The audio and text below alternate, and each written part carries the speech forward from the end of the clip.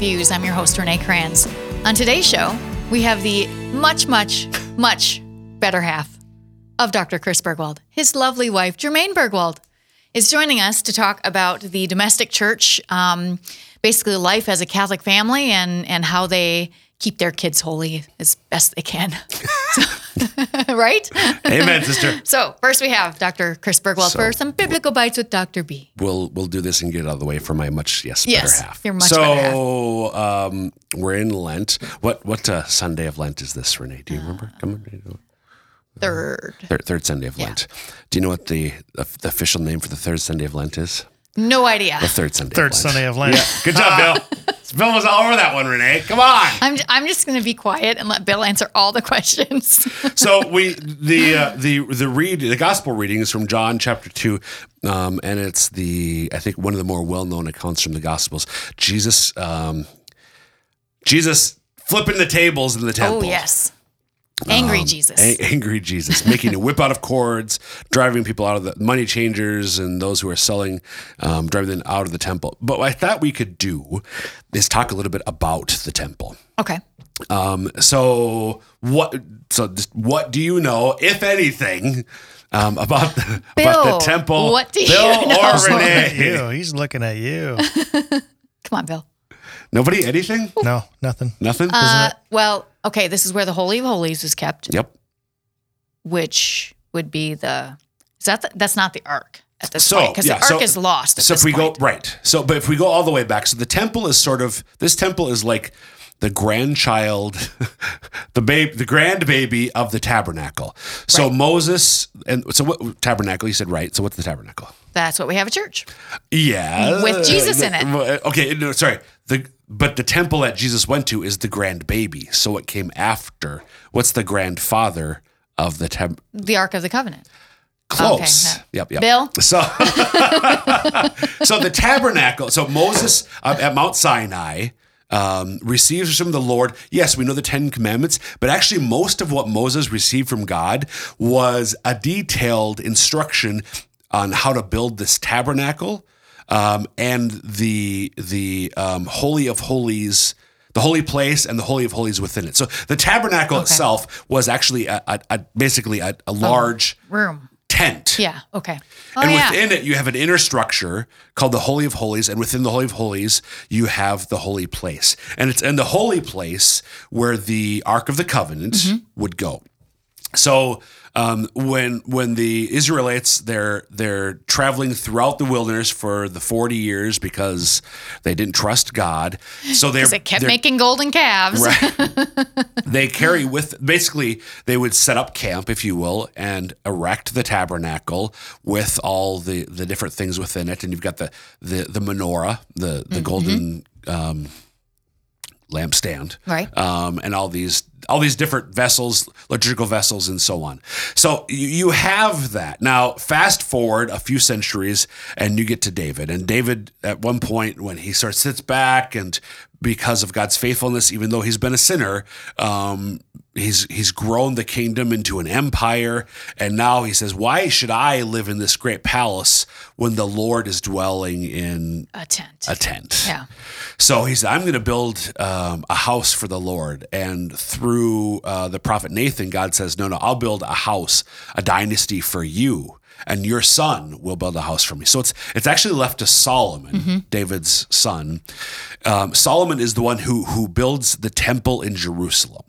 A magnificent, like massive structure where the Ark of the Covenant would dwell within the Holy of Holies, and so this great place of worship for the Jews. But fast forward a few centuries, starting with Solomon, and then most of his successors, most of the kings of Israel and the kings of Judea and Israel, when they split, the kingdom splits, most of them are no good. And so what happens? The Babylonians come and they destroy Jerusalem. They destroy the temple. Jeremiah apparently had taken the Ark of the Covenant out of the tabernacle, but we don't know where it is. It has not been found in a desert in Egypt somewhere, the Chamber of Well of Souls, or anywhere else. You mean Harrison Ford didn't find that? No, he's not. Harrison Ford has not found it. Now, after the Babylonian exile, the temple was rebuilt, but not as glorious as it was before. Okay. Herod added to it, and that's what Jesus. So sometimes when you're reading, especially in biblical journals or books about the Bible, you hear about the Second Temple era. That's this era. After the Babylonian exile, the temple was rebuilt. That's the second temple. The first was built by Solomon. The second built by the Jews when they returned after the exile. Herod adds to it, and that's where Jesus goes when he's flipping tables in the... He's very upset. He's very upset. And that's the temple of Jesus. Good stuff, Dr. B. Thanks. I haven't said that for a while. All right, today in the studio, I have with me Jermaine Bergwald, the much better half of Dr. Chris Bergwald. At least that's what I say. I think Dr. Bergwald would say the same thing. Welcome, Jermaine. Thank you. How are you today? Good. Good. So we are going to talk a little bit about just the domestic church. So life as a Catholic family, especially with Dr. Bergwald. Oh, boy. Yes, this could be scary. We will be nice because we have to be. Yeah. I make no promises. Okay. All right. So why don't we start if you just tell us a little bit about yourself? Okay. My name is Jermaine Bergwald, and I've been married to Chris for 21 year. Oh, man. Yeah. I swear he doesn't say 21. Maybe he does. He on probably ignition. does because he's particular like that. Is he that. okay? Yeah. Okay. So I'm not imagining that. Okay. I'm a homeschooling mom of 5 kids, and they're wonderful kids, and I feel very lucky to be married to Chris and have the children. Yeah. So I am originally from Ohio, so I'm a transplant here to South Dakota. Where in Ohio? I am from a little town called Bremen, just an hour southeast of Columbus, Okay. Ohio. It's in the foothills of the Appalachian Mountains. Nice. Yeah, I bet that was a beautiful place to grow up. It is a very, like Columbus is more flat, like here would be, we would have it out here, but in, where I grew up, it was Hilly at least. hilly. Yeah. Hilly at least. Yeah. Yeah. And green. Yeah. Nice. And a So- lot of trees. So how did you and Chris meet? We met at Franciscan University of Steubenville. Okay. And I was a freshman, and he was a transfer student in from the University of Minnesota. Okay. So it was, like right away. Was love at first sight? No. No. I don't know if I believe in that necessarily. But we had a connection as far as just being able to chit chat. Right. We just sat down and we just started talking one day. And we were friends for a while before we started dating. So Good. Yeah. So then I know he went to Rome for a while, and that was, so you met before he went to Rome. yes. Yeah. Okay. We were at Steubenville for a couple years. And then he went, he was there for 3 years. And so I finished out at Steubenville by myself. Sure. And then we got married for his 3rd year in Rome. Oh, okay. Was our year-long honeymoon. So you In were there Rome. with him I for the 3rd year. yeah. Oh, how nice. Exactly. I bet So- that was a fun time. It was. At first, it's an interesting time because you go and you think that it's going to be, like a vacation the whole time. So for the first 3 to 6 weeks, it is. Right? But then you realize you have to live there. a whole year. exist. You have to be a citizen of Rome, and all their they have some crazy, well, at least to an American, Right. crazy systems in place. Yeah. And so, once I got over, that, then it was a lot of fun. We met Yeah. a lot of good people, and I missed it when we left. And this So, would have been in the 90s. it right? was over Y2K. Oh, okay. Yeah. Oh, a little later than I was thinking. Yeah, I forget. Yeah, He's a little younger than 2000. I am. Dang it. 2000. So when everything was supposed to crash Right. around our ears, we It didn't. were partying in Rome. Well, that sounds awesome. Yeah, it was fun. So you and I kind of talked a little bit last week or so, and you mentioned that to have a good Catholic family that you really needed to start with a good marriage. Yep. So how have you and Chris kind of done that over the years? We have, for both Chris and I, we like to just talk to each other a lot. I mean, that's one of our things. Right. I think that fills our bucket. And so, when he comes home from work or when I was working, I would come home, we'd talk about our day and the things that we enjoyed about our day, the things that were frustrating about our day, and ideas about what we were doing, what we'd like to do, those sort of things. And we've continued that throughout the years. Yeah. And even when the kids came along, they really want, especially Dad's attention at the end of the day when he comes home. Sure, of course. They're sick of you by then, right?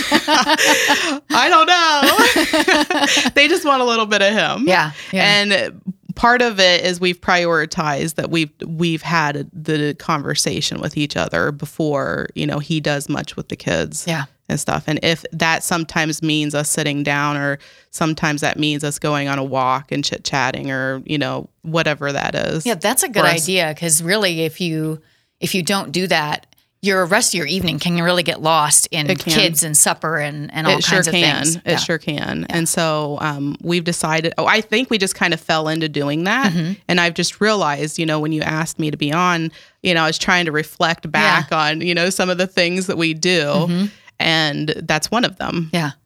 Did you early on talk about your faith and how you were going to raise your kids, things like that? Yeah, that was pretty, not exactly how, because I don't think at that time, we had the example of our families maybe, but we didn't have specifics necessarily. Right. Other than we knew that we're being married in the church, and the church was asking us to raise our kids in the faith. And did you guys agree on that right away? Yes. Yeah. Okay. That wasn't a question. No. Good. I probably wouldn't have dated him because I knew good. That was one of the things it was important to me when I was even looking for somebody serious, a date or two, that's no big deal. But like anybody long term, that was a requirement. Yeah. Yeah. So. Good. And that's been really important for you guys to really have that foundation in your marriage of the Catholic faith. Yeah, it is. Yeah, good. It is. I'm a cradle Catholic. Yeah. Well, and Chris is too, right? Chris is too, but I'm with somebody who's never really fallen away from the church. I've just like little bit at a time. I have the ongoing conversion of a cradle Catholic. I think that I knew that it was important to me, and I would do bits at a time, over time. Right. And it amounted to something, you know? Right. I think that's a really common way for that cradle Catholics journey in their faith. Yeah. We maybe don't have this big, sudden conversion. I know. That and then kind of we look back and we're like, is something wrong with me? I never had that. I know. But it really Which isn't. is very true, because, we go to these conferences, or you have a speaker, and a lot of times, at least in the Catholic circles, that's where I could speak to, is that they have these huge conversion stories, the speakers do. And I can't relate that way to it. Right. And so, I'm with you on that. And I'm always on like Chris, and I'm like, you need to bring in speakers that are like me, normal people. I did it for him. I just need somebody who can speak to the fact that it's not necessarily something that's huge and will hit you over the head, or it's something in retrospect, 2020 vision, that you look back and you say, oh yeah, I did grow. Yep. And you can see the small places where that happened, and it's okay then that those big things didn't happen. So good. Actually, I'd prefer it that way, because I'm naturally somebody who doesn't want something real shocking to my system. Right. Like that. I would like the little drip of it. You're probably not alone there. So how do you guys prioritize your family in such a busy world? Because you have 5 kids. That's not insignificant. I know. Okay, so I'm probably naturally somebody who doesn't overbook myself anyway. So I know that things like eating dinner together as often as possible is a priority for us. And we do a daily prayer, family prayer at night. If you're around, Right. you get to participate. Get to, not Yeah, have you get to. And, those little things that we do in life. And I don't want it to be where we're living a life where we can't breathe. Right. And I feel like if we're so busy, we can't breathe, and you can't think about how even your faith or anything in your life, any decisions that you're making are impacting you. Yeah. I think that's really key because like you said, you guys homeschool and just because you homeschool doesn't mean your kids aren't busy and they can be involved in a lot of things. Yeah. And I think sometimes families get kids involved in too many things and then, you have no space You'd for have the no family, space. for faith, for any of those things. Exactly. And the interesting thing this past year with COVID, how many times I've heard from parents saying, this is an awful situation, but I'm kind of enjoying the fact that we have a little time with the family. Yeah. And we're able to prioritize the family even if we're not trying to. I mean, it's built into built into it. So it kind of renews those relationships a little bit. Exactly. Yeah. Exactly. If you're just joining us, we're talking to Jermaine Bergwald about the domestic church today. Let's see. So family is kind of the first place where we learn about God and you get to learn about your relationship with Christ. So how do you and Chris do that with your kids? I know you mentioned that you pray in the evening. There's some other things, I assume. Yeah, we have the nightly prayer, and it's only about 10 minutes a night, maybe. That's a lot from. Okay. I mean, when there's you're 5 kids. There's 5 kids, and everybody's contributing a little bit. So it's like they take turns leading the prayer. Okay. And we decided early on. I mean, we've done it since the kids probably could they knew that they were participating. Right. And they take turns. So there's some leadership and ownership of the prayers. Yeah. Whether they want one prayer or 5 prayers, some of them like to do that. And then, we pray we ask for the intercession of our name saints. And Is there a Saint Germain? There is a Saint Germain. Oh, wow. Awesome. She's French. She's from Proubrac, France. Wow. And I didn't know that. yeah, she's pretty interesting saint. Okay, so I didn't mean to interrupt you. You say pray to your saint names, Saint names, and then we ask for intercessions, personal intercessions, and then what we're thankful for the day. So we just go through that every single night, and we usually end with like the night prayer, protect us, Lord, as we stay awake. Watch over us as we sleep, that prayer. And then, but we've been doing that every day for years now. That's huge for kids. Yeah. I'm hoping. But, for us, I want to teach them to do some intentional prayer, a little free form prayer. And sometimes as Catholics, we're not super great at that. At least I'm not. Okay. But there are some people who are naturally attracted to your more rote prayer or your conversational. I call it conversational prayer. Yeah. So like somebody like my mom really likes conversational prayer. Sure. My dad likes the more, the rosary. Well, like Chris is very good at the conversational prayer where I find myself, I do it myself personally, like in my own space. Yeah. But when I have to do it in front of people, I'm like, you don't want to hear that. That's not. Well, it's not necessarily poetic, in front of people, but like even in just one-on-one relationship, when you're praying by yourself with God, and you can have it's okay to have the conversational prayer with Him, and to ask for specifics and clarity on things. It's okay to be that way, and I want the kids to know that they can do that and be vulnerable too in those times. And I think when you're just doing that kind of conversational prayer, you can do that a lot more than the rote prayers. It is a vulnerability. And there is a difference between like just talking to yourself, because this was a conversation I had with the kids, recently. That's true. Than actually having a conversation with someone. Right. And which means you might have to sit and be silent for a little bit and listen. Yes. I assume is what you mean. Yeah, it is partly that, being open to hearing his voice occasionally, it might happen. You never know. It may never happen. There's people who have asked for that and that's never happened. But so, yeah. Good. So in the culture, okay, so you're raising your kids in the Catholic Church. There's a lot of forces against you. Yes. So how do you guys build a life of faith? Do you do a lot of things in your parish? What are you doing to kind of combat against that? Okay, so prayer, obviously. We also do things like we make sure the kids, we get to confession. I'm probably the worst in the family to do that. I'm just being honest. So We can have Bill delete that part if you want. I'm kidding. No. But we try to get regularly to confession. And then we also participate at the church, lecturing, serving, singing, faith formation and church camps. Right.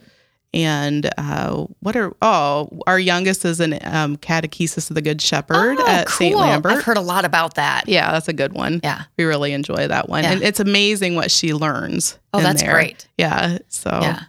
it's very worthwhile. Yeah. Yeah. Do you guys, I have to imagine that Chris, being the theologian, does he do like any quizzing after Mass? I mean, what happens after you guys get done with Mass? I think he'd We're be like, pretty all right. low-key about that. No, I think if something comes up, say in the homily or, he does little things with the kids where they guess what Eucharistic prayer is being said, so the kids know that, he'll do little quizzes on stuff like that. There will be a written quiz with 10 questions after Mass on the homily. I can totally see him doing that. I think he would like to speak that way, but I don't think it never really happens that way. Do the kids come to him with questions quite a bit, or do they come to both of you? Both of us. Actually, probably more so me. Okay. Because I am not overall knowledgeable, I think, on the education side of it. I'm more of the practical side of it. Sure. Of faith. So I may not be able to answer their questions fully, and I'll be honest with them and say, hey, maybe you should go ask Dad that question. Sure. Because he would have a fuller answer for you. But sometimes his fuller answer might be a little too full for kids. It might be. It might be. Right. And that's where I probably am a little bit, but I don't know. Yeah. To answer those questions. And for I'm the kids. sure he tailers it to them so that, I don't know. although I don't know. I mean, obviously, if you're speaking to an 8-year-old versus a 16-year-old. Yeah. I would think that'd be a little who's different asking at least. questions about everything. Yeah. And sometimes they don't ask because they don't really want to know. Oh, sure. The full answer. Sure. They're like, I know what Mom and Dad are gonna say. And so I'm just not going to have that conversation. Like maybe something about what they might want to do that they know they shouldn't do? Maybe. Is that what? Okay. Maybe. Okay. Interesting. So, yeah. I'd ask you to expand, but I'm not sure I should. We want no evidence. Okay. So I think this is very common of all parents, but you guys, obviously you're not perfect. No. And you probably aren't even like the best Catholic parents in the world. No. But do you worry about your kids staying in the church as they get older? And how do you handle that? Well, I was thinking about this question a little bit, and I think in general, I don't worry about it. Good. Because not only this thing, whether or not they'll stay in the church, there's other things in our life where, you can start worrying. I'm not a worrier by nature. Oh, that's good. So that helps a little bit. I need some hints from you. But I've realized there have been things over our life that, I start worrying a little bit about it, and it never comes to what I'm ultimately fearing. Right. God always takes care of it. And if they leave the church, I've done what I could. Right. It's up to them. Like once they're out of the house, it's their faith, their relationship with Jesus. And I can just talk to them about it and maybe tell them what my hopes are for them. Oh, yeah. I'm clear about some of Yeah. those things, Yeah. you know, and I always say, I hope you don't leave the church. You know, I hope you, like, if you have questions, you can always come back, and it doesn't have to be to us. Right. It could be to somebody else who's knowledgeable. I think that's good to do, because otherwise, if you aren't clear about those expectations, they'll just be like, clearly my mom and dad don't care, so I'm just going to go do whatever I want. And you know, another big thing that I've decided to do is, okay, so a few years back, we had a women's conference here in the diocese, and Barbara Hale was one of the speakers, or Heil. Heil, I think. Yeah. Heil. And she was speaking about how to keep your grandchildren in the faith. Oh, yeah. And I figured, well, whatever is good for grandchildren is probably good for your children too. Yep. And I was interested to hear what her take was. And her point was, or one of her points was, that you share your faith story with your children or grandchildren. Yeah. And tell them, like, when you have come up to a decision in your life, how your faith has impacted it and why you've chosen it. Chosen the decision that you did based on your faith. Yeah. Yeah. And she said, you just have to talk. Yeah. You have to tell them, because they won't know it otherwise, you know? Right. And so I think back on growing up and with my folks, you know, they're cradle Catholics, good, faithful Catholics. And I remember the stories that they would tell. And even to this day, since I'm number 7 of 8 kids, I've got older brothers and sisters, and they will bring up stories too. Oh, wow. Yeah. So it does have a big impact on kids. It impacts them now, even. Yeah. So that's that's good advice for parents. Yeah, I thought Like it was you said, too. it's not And just I was for like, okay, grandparents. I knew that, but it was a good reminder to just make it intentional. Yeah. And so I decided I'm going to do that. That's something relatively easy I could do. Yeah. I didn't have to have a doctorate in theology to be able to do that. You can easily do that. Yeah. Like, let your husband take care of the difficult stuff. And maybe, I don't know if they'd hear him quite as well as they would hear somebody else outside the house. Right. All right, Jermaine. Well, we better leave a little time for your dear husband at the beginning. So thank you so much for coming in and sharing your story and some advice and stuff for our audience today. Yeah, definitely anytime. Thanks a lot. All right. You're welcome. All right. I don't know who's coming in next week again, so we're going to hope the Holy Spirit will send us someone awesome. If you haven't gone to our social media pages yet, you can find us on Facebook, Twitter, Instagram, and on YouTube. Our handles on all of those are SF Diocese, or you can visit our website at sfcatholic.org. That's it for us today. Hope you'll join us again next week for more Catholic Views.